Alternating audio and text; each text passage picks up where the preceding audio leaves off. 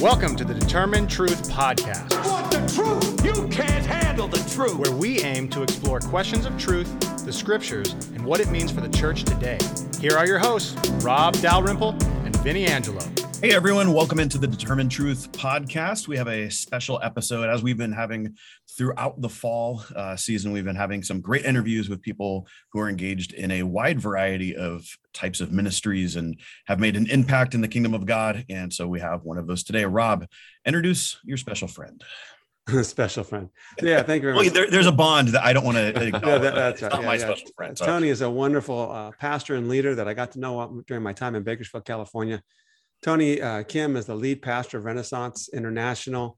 He's the founder of the Roar Collective, a network of leaders across different areas of life. That's an interesting conversation we had. He's also the founder of the Roar Academy, which is in 10 nations, the executive director of Harvest International, which has over 25,000 churches in over 70 nations, and he's a board member on Revive California. And we brought Tony in today to talk about the church international, the church around the world, especially as much as we can. We don't have a lot of information on Afghanistan, but we'll talk about that there. So Tony, I want to welcome you. Thank you for coming.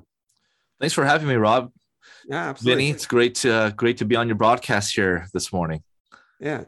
So start off, Tony, a little bit. Tell us a little bit more about yourself and a little bit about your work and your family and what have you. Yeah, absolutely. I'm first and foremost a family guy, so I'll start there. Excellent. My wife and I, we've been married, Jessica, we've been married for 22 years, coming up on 23. Awesome. We have 3 amazing children. No bias statement there at all. Mm-hmm.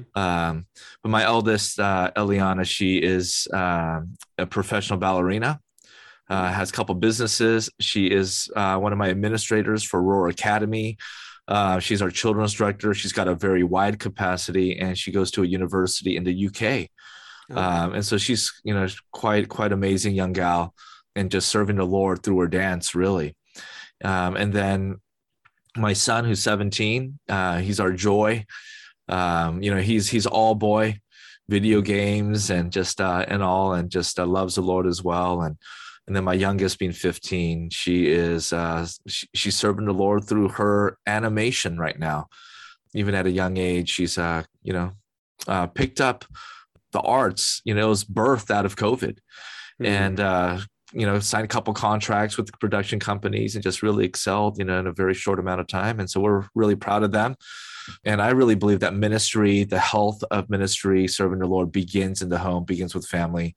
And then from there, my wife and I, we planted together Renaissance International, the church we're leading right now. It's been going on for 12 years now. And we just have a heart for the church worldwide. Want to see the kingdom of God advance. We want to see people come into the family of God. We really want to see the love of Jesus just shared with everyone around us. And so that's really our heartbeat. So we brought you on today, especially to talk about the work that you do internationally and to kind of give our listeners, especially those in the United States-based listeners, an understanding of the church overseas and the global church, and the fact that, you and I have talked that we're one body in Christ globally. Yes. So can you speak a little bit about your work overseas? I know some of the things you can't actually talk about because of the safety of the people involved. But can you give us some insights into what's happening overseas and your work there? Yeah, absolutely. One of my deep passions and just conviction, and I feel calling, is to work with the churches in the closed nations. And so I do quite a bit of work in a number of different nations that we would consider or label as the underground church. And, Afghanistan, in terms of what's happening there, is very public worldwide, other nations as well. But within the context globally right now, I just want to first and foremost bring some encouragement and hope to the listeners. The one that to the one that's listening right now, I just want to encourage your heart and say, God is moving, and the kingdom of God is continuing to advance moment by moment, that the kingdom of God never ceases to advance. We know from Isaiah 9, and it's true. And as the churches we're hearing about are being persecuted, there is greater oppression, persecution. I have friends of mine who've been martyred even over the last several weeks. There is a great move of God. The church in Iran is the fastest growing church in the world as we speak. The second fastest growing church in the world is Afghanistan. And so amidst the challenging reports that we're getting, just the pain of loss, friendships, relationships, the church being persecuted there, isn't it interesting that it's always in the persecuted areas where there's oppression and suppression and violence, where God just chooses to break out through the local church. And when I say church, I'm speaking about the expression of the ecclesia more than the model of the American church that we're so accustomed to. And so I hope that brings hope. I want to encourage all of us to continue to pray for our brothers and sisters in the nations. I get messages saying, we feel your prayers. There's miraculous boldness that we're stepping into that we did not feel even just yesterday. So we know that there's people praying for us because we stepped into something in God that's beyond our own capacity, beyond our own boldness and strength. And so they are feeling our prayers, and when we lift them up before the Lord, and as we're really join in hand with them, even from afar. And so there's some beautiful things taking place. Hey, Tony, as you are talking about this, like there's just so many, like literally my synapses are just firing right now. Like, oh my gosh, there's so many interesting things to talk about, stories to hear. And I think you're bringing a perspective that so many people just don't have access to, that it's like, oh, tell me more. I want to know about this. One of the first things I just want to ask you about is, especially as an American living in an American church, we have zero concept of persecution or being marginalized for our faith or anything like that. You just defining a couple words and help maybe painting a picture of phrase like, what is a closed nation? What actually is an underground church? Because I think we might have caricatures of what these things are, but these are actually real things that exist in the world right now. And you have the touch points with these communities all around the world. Can you just describe in general, what are these types of things? What do those terms mean to you? Sure. So the closed nation, what I mean by that is it's where Christianity would be illegal.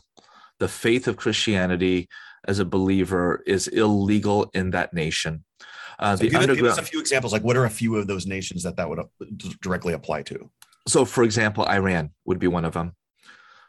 The Middle East is really what's highlighted right now in terms of what's happening in terms of the persecution right now. But obviously, Afghanistan, there's other nations where I would even say China, although it's not illegal in that sense, but there's quite a bit of oppression there. We could, go Libya. We could go nation after nation in terms of some where the faith of Christianity would be illegal in that sense. Now, the underground church, you'd have to contextualize that based upon the nation, because, one of my first, experiences with the underground church, quote unquote underground church, maybe decade and a half, couple decades ago, when I walked in, when I came to this place, was it doesn't feel underground. It wasn't literally underground in that sense. When the first generation of persecution happened within that nation, the second generation's expression of the underground church was a little different. And so these are churches that would be, some nations would consider them unregistered, although it's legal to have faith, but it's illegal if you're unregistered as a church body recognized within the nation. And so that would be considered underground church. And then at the same time, again, depending on the context, even within the province of the nation, there are times when I would be 4 stories down underground with metal gates locked, going down flights of stairs to have meetings with leaders and so forth in those nations. So I hope that gives a little bit of glimpse as to what that looks like. Yeah. So, and I'm even thinking, like you had mentioned China. I have a coworker who served in China for the better part of 15 years as a missionary. And so he opened my eyes even recently to some of these things where there's the state church and the underground church. So you would even hinted at that, how technically Christianity can be illegal, but it really has to do with, are you registered with a state sanctioned church, in which, at least the way he communicated it with China, which is, the government is the one approving sermons. They're seeing, reports of financials that are coming in, and they know exactly, and they're approving of what's happening. And that's different than the underground church, the ones who are not having to register in that sense, and they're not submersing themselves to the government. That's absolutely correct. So in China, they have what's called the Three Self Church. And so those are the churches that are registered, and they have to adhere to every item on the list based upon, mandates from the government. And so again, those are called Three Self Church. And then you have they don't even call them underground church there, they call them family churches. And so the family church would be considered who we would call the underground church. And, as you can imagine, even within the context between the Three Self and the underground, there's a lot of tension between the two because of the family church or the underground church feeling like the Three Self church sold out, to the government. And while the Three Self church is saying we need to obey the laws of the land, using Romans 13, right, and interpreting it their own way and understanding and application. And so the dynamics is really interesting. But then when there's persecution, the reality is both above ground church and underground church, they're all persecuted. So there's, and this is one of the beautiful things that come out of persecution that I've seen personally in my limited experience in that world is dividing walls fall, denominational walls fall. And by the way, in a lot of these nations, there are no denominations. Denominations will go in, but the denominational lines are really, there's no real line there, because if you're not in unity, you're talking about life or death. Where here we could lose a relationship, there you lose a life, right? And so the context of life is so different. And really the beauty of it is it's one church, but at the same time, because they're people, right, there's still that same conflict that we experience here in the Western church. And so it's this interesting mix and dynamic and synergy that takes place in the middle of all this. And I'll give you one example. You asked me, Vinny, to give an example of one story. One of my friends who's just a tremendous leader, and, when you go to these places, it's amazing at the level of leadership and how young these leaders are.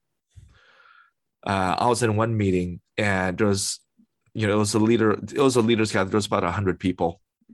And one guy was sharing a story and he said, well, I'm the youngest and I have the smallest church, within this circle. And I said, well, when you say smallest church, how big's your church? And he said, well, my church is 50,000. So it's a completely different context and paradigm. And while the average church in America is perhaps, 65 to 80, right? And so, one of the leaders that I connected with, young guy, he was 30 years old, leading tens of thousands. We could say easily he was leading over 100,000 believers. And these are movements and expressions of the church rather than the traditional church mindset of going to church on a given Sunday and so forth, because they can't do that. But, he was caught and he was hung on a rope in a pit in the air for 3 days with no water and no food, and because he was preaching the gospel. And, I asked him, I said, how do you live like this? I said, in America, we're so spoiled.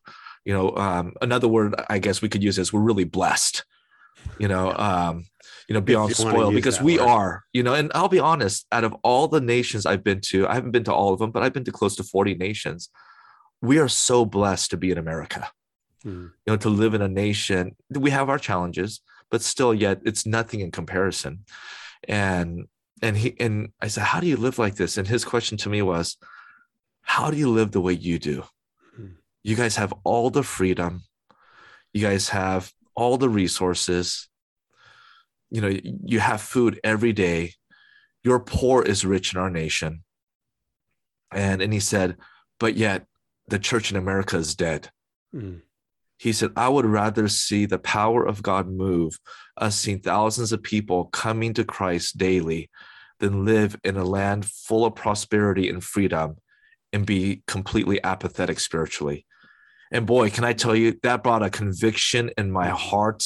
I'll never forget that conversation to this day. And that's part of the context of the church outside of the Western world that are being persecuted. I think we can stop right there. That's pretty good. Wrap it up and chew on that one for a little while, listeners. And, All right. Yeah. And then get back to me next week when you have finished with that. So, Tony, tell us a little bit about some of the work that you do. Now, when you go to some of these countries to work in ministry, obviously you can't necessarily go in as a pastor, an evangelist, or leader of nonprofit Christian-based ministry. So how do you go in and then what do you do when you're there? I have a number of different facets to me. Ministry is one facet to who I am. I've also been in business. I led consulting firms. I began NGOs and nonprofits. And so in my background, I have quite a bit of diversity, even working with entertainers in the entertainment industry and so forth. So I'm connected with key business people and key business leaders that I actually do consulting with in number of nations. And so I would be considered a tent maker, not only by name, but by a profession as well. I've consulted government. I've consulted nonprofits, NGOs, corporations, doing leadership development, executive coaching, board development, project management, and so forth. So I go in doing these things with these businesses. And that's my service. And by the way, these nations that we speak about, even the persecuted nation, the people are so beautiful. The nation is beautiful. And one thing that we need to remember is, God loves Ishmael also, and he blessed him also, right? He blessed him. Absolutely. Yeah. And he declared protection over him. Yeah. And so, going in with that heart of compassion and understanding of capturing God's heartbeat for the ones who are persecuted, the Sauls of the world, that they're just one prayer away from knowing Jesus. They're one encounter away from knowing Jesus. And I go in with that perspective, and it's humbling, it's beautiful, it's scary. At the same time. And for me, I know this is what I'm born for. This is why God put me on the earth. And it becomes very real for my family as well, because they know, and we have conversations. I have life insurance on me for that purpose. And my kids, ever since they were young, we've talked about it. If daddy's ever to be martyred in some of these nations, don't ever become angry with God. And we have these life conversations, and we still do. They pray me off before I leave, and we have some practicalities as well. I talked to some of my influential friends in Washington, D.C., and I say, I'm leaving for this country this day. I'm coming back this day.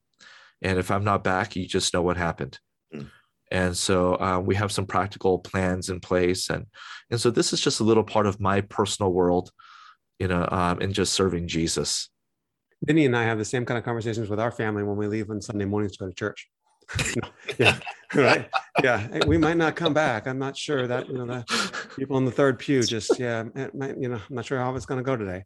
Well, no, it's interesting though, because that Rob and I have talked about this, but over the summertime at my church, I taught a class on political theology in a sense, and that was one of the points to bring up just as we pray in the morning, to start class off, to remind the class. Praise God that we're in a room right now and there's literally zero thought or fear that police are going to break in at any moment and haul us away because of what we're doing right now. And in a sense, part of it is challenging how we think about the government, how we talk about the government and those sorts of things. I had zero fear that, you fear more of the deranged lunatic that's going to shoot up the place, because that's what we do in America now. That's a legit fear. The government breaking us up, that's not a fear. I'm not going to get thrown in jail for that today.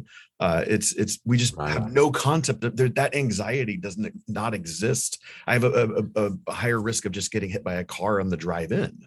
That's a bigger fear. Right. That's right. Yeah. Tony, I remember when I was in Palestine one time, and you have these conceptions that the media and that the popular culture around us gives of what the people are like. And I was walking in Bethlehem one time, and I thought, oh boy, and are they going to throw me in a back room in the hallway and steal my wallet and everything else? And as I started walking, I'm like, no one even seems to care a whole lot that I'm here. And if I go in their shop, they're happy to see me. And these guys are sitting around having some pizza around the table. And I began realizing I'm safer here than I am in New York City, San Francisco, most of America. And it just began to change my perspective. Then you go into people's homes, and you sit with them and you're like, yeah, they love their kids just like we do. And That's right. they want their kids to go to school and have freedoms. And whether you're in Israel or in Palestine, they both actually want to kind of get along. The whole idea that these two peoples can't live together it's just nonsense. And so I think I like what you had to say about remembering that the people are just beautiful people and they're one prayer away from knowing Jesus. So excellent. Yeah, absolutely. And one of the challenges, and I don't want to disparage or cast aspersion at all, at the Western church, but we really don't have an understanding of, through what I would say the epignosis, right? Experiential knowledge of, suffering. Mm-hmm. The theology of suffering, and in America, I'll just say, is almost null and void. And whoever talks about it, is really taboo. Right. And, in terms of that. And so this element of, this theology of suffering and what it means to follow Jesus, mm-hmm. And I believe this is one of the things that's been awakened during the last 18 months, even in America, with everything that we've gone through the pandemic and everything, is this reawakening of the church back to what does it mean to be a true follower of Jesus? Mm-hmm. What does it mean to be a true follower of Christ? And just bringing us back down to that foundation as disciples of Jesus, which is, Christianity 101 doesn't begin with how well we live. It begins with how well we die to ourselves. Mm-hmm. And that's the genesis of our intimacy and our relationship with Jesus. And that really crosses over into these other nations, that when they say yes to Jesus, it's not just, I'm going to get to heaven. Mm-hmm. When they say yes to Jesus, it's literally, I'm excommunicated from my family, and my family are headhunting me now with the rest of the state. Yeah. Right. And that's the condition that they accept Jesus, as far as the gospel goes. Yeah. I had a man that I was witnessing to in Livermore, California, and he comes from Iran, Muslim family, Muslim background. And he wanted to know why his friend told him he shouldn't take communion on a Sunday morning because he came to a Christian church. So I said, hey, let's get together and talk about this. And so we sat down, we just did a Bible study. They said, let's just open the Bible and start looking at it. We would go through the Gospel of Matthew once a week or once every couple of weeks. And we'd just be going through it. And finally I said, I think you believe this stuff. What's keeping you from getting baptized? Oh, no, I can't do that. I can't do that. That's right. Well, okay. I understand, whatever. And I think you should get baptized. Well, he called me up a week later. He says, Rob, I want to get baptized. Can I do it this Sunday? I'm like, what happened? He's like, well, let's get together and talk. And so we sat down and talked. And he says, I had a dream. And in my dream, I had a dream about Jesus. Mm-hmm. And I realized I need to follow him regardless. But what I came to find out was the reason why he was so, I can't get baptized, was because what it would have meant to all of his family members, even his wife and kids here in California, but to the family in Iran, they would have excommunicated him. He would have lost it. And so when I baptized him, and his wife and kids who didn't follow Jesus yet were there, I was like, what a glorious testimony it was. And it was an incredible thing. So tell us some things like that about the church, the global church, that we need to have a better understanding of in terms of who they are and what's happening in their lives. It's, people, when I share my story and just share some of my experiences, it's interesting. People say, Tony, that's amazing. No, what's amazing are the believers and our brothers and sisters who live there.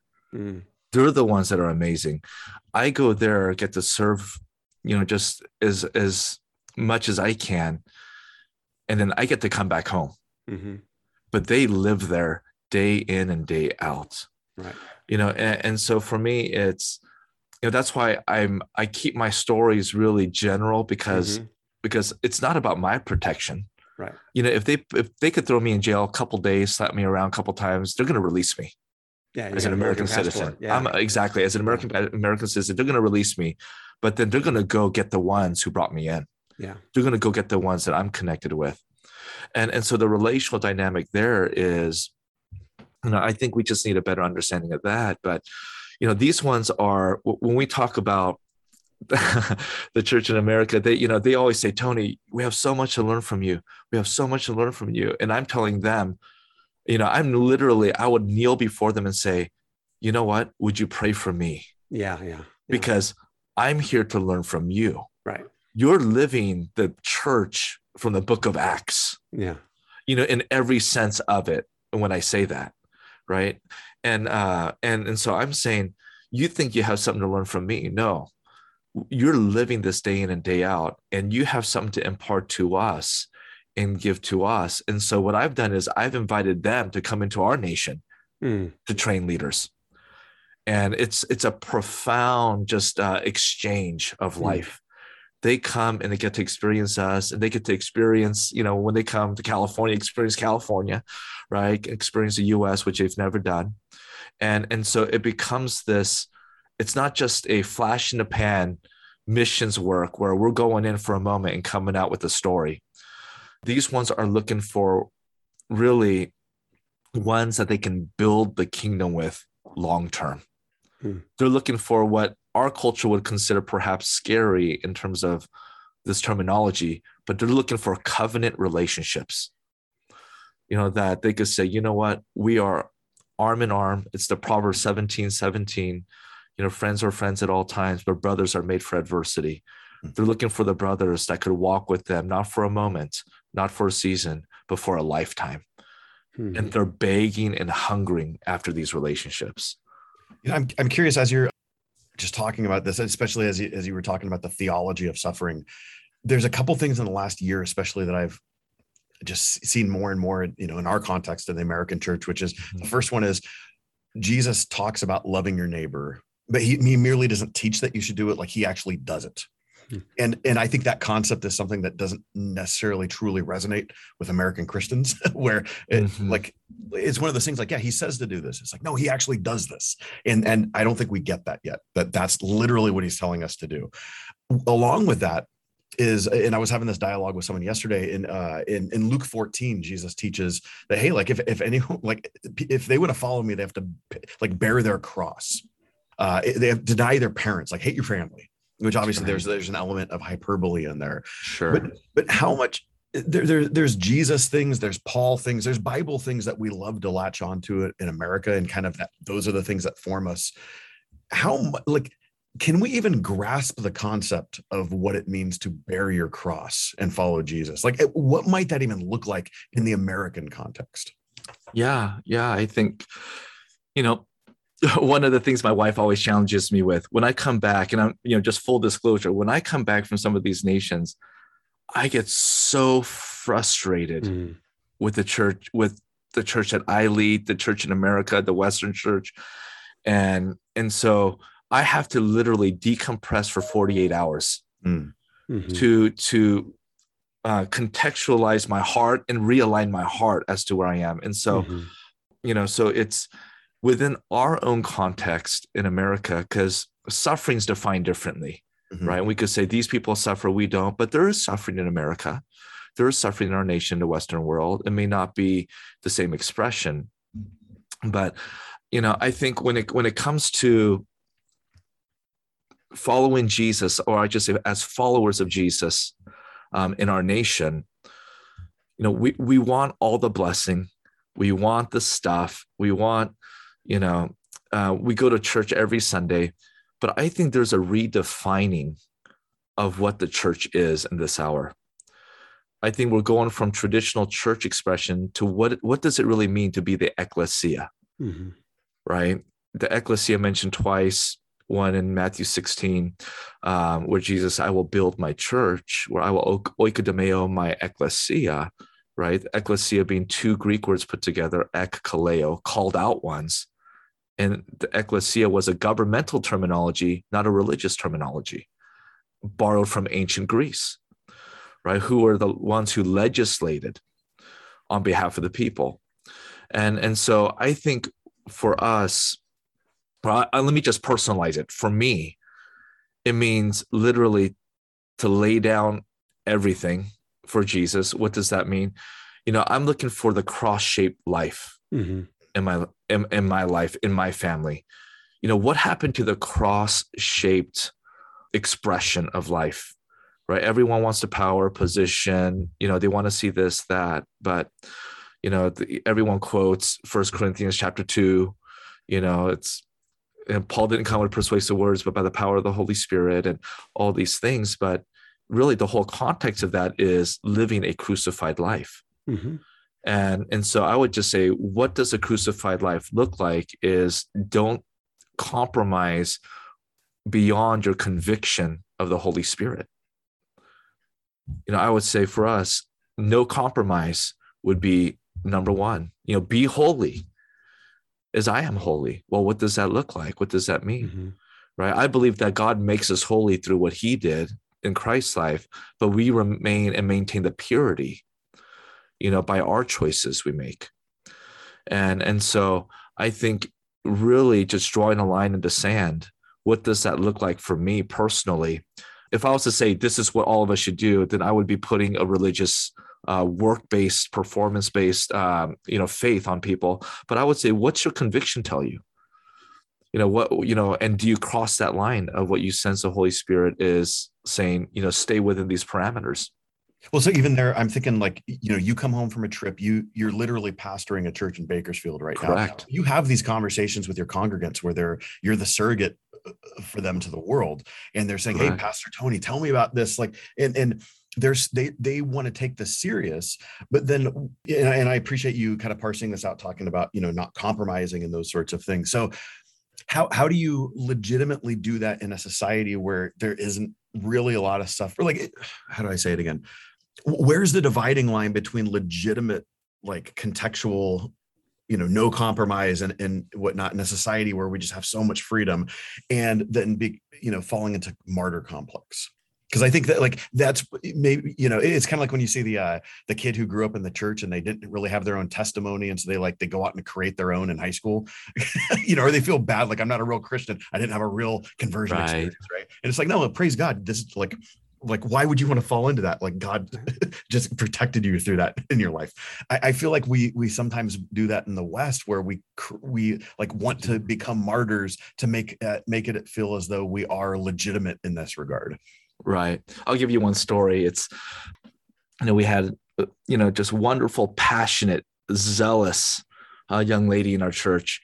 And she was in the education field. And she came back one day and she said, I got fired from my job. I was persecuted for my faith. And I said, okay, sit down, calm down. What happened? And she said, well, my boss told me that I can't proselytize. And she said, I'm not proselytizing, I'm sharing the gospel. And I said, okay. I said, well, what happened? And she said, well, I told her I will never compromise my faith. And you know what? You can never shut me up. And I'm going to talk to everyone about Jesus that I possibly could. And she said, well, I was witnessing to a young student and I got fired. And I said, and again, I use relational equity as far as what I could say to people, right? Mm-hmm. So based upon my relationship, which I just said, that really wasn't the Spirit of God moving on you. That was the spirit of stupid. and so that was not it really hurt me when he said that to me too, by the way. Yeah, just kidding. Yeah, but I counseled you and walked you back into life. I got over it. Yeah, that's right. Yeah. And so we do that. We have that martyrdom complex, and we can't blame our poor choices and call it persecution, right? And have that martyrdom complex. But I really do believe that when we hold to the convictions of the scripture and the text in right application in community, we've all lost friends because of faith. We've all lost friends because of choices that we've made, based upon the conviction of God and the word of God in our life. And so I think when it comes to that, again, for me, it's be a man, woman of the word, and just be led by the Spirit. And a big sign, a telltale sign of that is hold to your convictions. Yeah, I would maybe just add to that too, Tony, the clarification there, because I can see some people taking this and going way off in left field or way off in right field. That looks like the humble, cross-bearing love that you were talking about earlier. It doesn't look like this radical, boastful political agenda or whatever. It's a gospel agenda of cross-bearing love for the sake of the other and humility. And so, in other words, suffering in America is not, well, they took the 10 commandments out of our schools. Like that doesn't count, so. Right. No, actually, let me piggyback and maybe add to ask another question. So the Christian living in China or Iran or wherever, they're going to have the target on their back just because of what they believe, right? And who they choose to associate with. how do those Christians live? Like knowing that like right off the bat, just the fact that they wake up and they own a Bible, like that puts them on the no-fly list, if you want to call it that. How do they live to not compromise, but they're also living in a society and they have jobs? How do they, your friends who live in the world, how do they just go about living life knowing that they are just potential martyrs because of that? They're probably not looking for extra fuel to put on that fire, but they do hold to convictions. Like, if you could just share maybe like a general idea of, your friends that you experience. Sure. I would say creativity, excellence, and wisdom. Those three, I think, would be the top pillars that I see across the board, because these ones who are leading and these ones who are following Christ in these nations, many of them are so excellent at what they do, the community and nation benefit from who they are. So there's great, what we would call favor upon them. They found favor in Pharaoh's sight. And they're, what happened with Daniel, right? 120, he was 10 times better than any magician, sorcerer, or magistrate in the land, right? And so for me is Galatians 6:9, don't grow weary in doing good, but in due time, you'll reap the harvest. Do good to those who are especially of the household of faith. Right? Doing good and, the community benefiting, right? And there's times when I was there and there was one official that came to my meeting, and some leaders come in disparaging the nation and coming against government, all this stuff. But I just said, this is what I believe. God loves this nation. God loves, every person in this nation, and he wants the best for all of you. Right. And we started talking about some practical ways to serve the community, even as a faith community, because people know they're a faith community, but they began doing so much good. They found favor in the, at a provincial level within the government. And so they've been heralded actually as heroes in some of these places. Yeah. In the Reformed tradition, we'd call that like common grace. The thing that just God, right, in his providence or through his church, just the good that he grants to all people, the fact that he makes the rain fall on the just and the unjust. That's right. And the things that the church, the people of God, do to represent the light to the world. Yeah, absolutely. Let me give one quick question before we wrap up. And that is, can you give us any updates at all about what's happening in the church in Afghanistan? It's been a couple of weeks since I've heard. I've had friends actually go in there and come out. They said, there's some reports out there saying that the entire underground church in Afghanistan is dead, has been martyred. That is a false report. And at the same time, the underground churches, they are being martyred, they are being persecuted. But again, the underground church, there's one specific small underground church that went from 600 to close to 10,000 now. Wow. And this isn't just believers coming together. These are ones getting saved in the process. These are new family members being baptized, into the kingdom. And so there's some beautiful things that are happening at the same time, just some atrocious things that are happening as well. Yeah, there's something to be said that when you suffer well, it's attractional. We have all this, how do we get an attractional church? Donuts and coffee and a nice facility. Actually, suffering well is attractional. People go, hey, wait a minute, that's wrong. And that person was killed, that person's suffering. And I know that they're actually a good person. I want to know more about why they're doing what they're doing and why they'd be willing to suffer like that. So let's ask this final question. And I'll say maybe final question, but there might be some piggyback ones off of it. But what can we do here in the West? You've helped us understand what we need to know a little bit about the church around the world. But what can we do here in the West to care for and be a support to our brothers and sisters in Christ around the world? Yeah, I don't want to sound like a cliche, but if you ask them what you can do, their number one answer is, please pray for us. Mm-hmm. That's throughout all the nations that I've been to. Every time I say, how can we serve you? How can we support you? And they just say, just please keep us in your prayers constantly. And so don't underestimate your prayer for these nations. You don't know the impact you're making, and a lot of us, we won't know the impact until we get to the other side of eternity. But just keep them in prayer. And then secondly, practically speaking, I would say find an organization, ministry, or church that is working directly with the people groups that are being persecuted or the underground church, and partner with them, support them, do your due diligence and doing your research to make sure, what percentage is actually being directed towards them versus everything else. But find an organization to partner with, because you may not always go, but you know what? You could send somebody, or you could send resources to support them through your contribution. And so I would say those are probably two just specific practical things that we can do to support and reach them. Excellent. I remember one time I was in amongst some pastors and church leaders in Palestine again, and I said, "What is it that you would want me to go back and tell the American church?" And one of the pastors said, "Just tell them we exist. Tell them we're here." Yes, and what an important step that is as well. So yeah, that's right. Yeah. Well, hey, Tony, we first introduced you as Rob's special friend, and that's because I don't like the Red Sox. I don't like the Patriots. I think they're evil. But you know what? After spending 41 minutes with you, I would gladly be your special friend, because even aside from those things, you're a good guy. Well, I appreciate that, Vinny. And, Jesus sent his disciples out 2 by 2. And I really believe that the Lord sent me and Rob to you to convert you into truth. And so.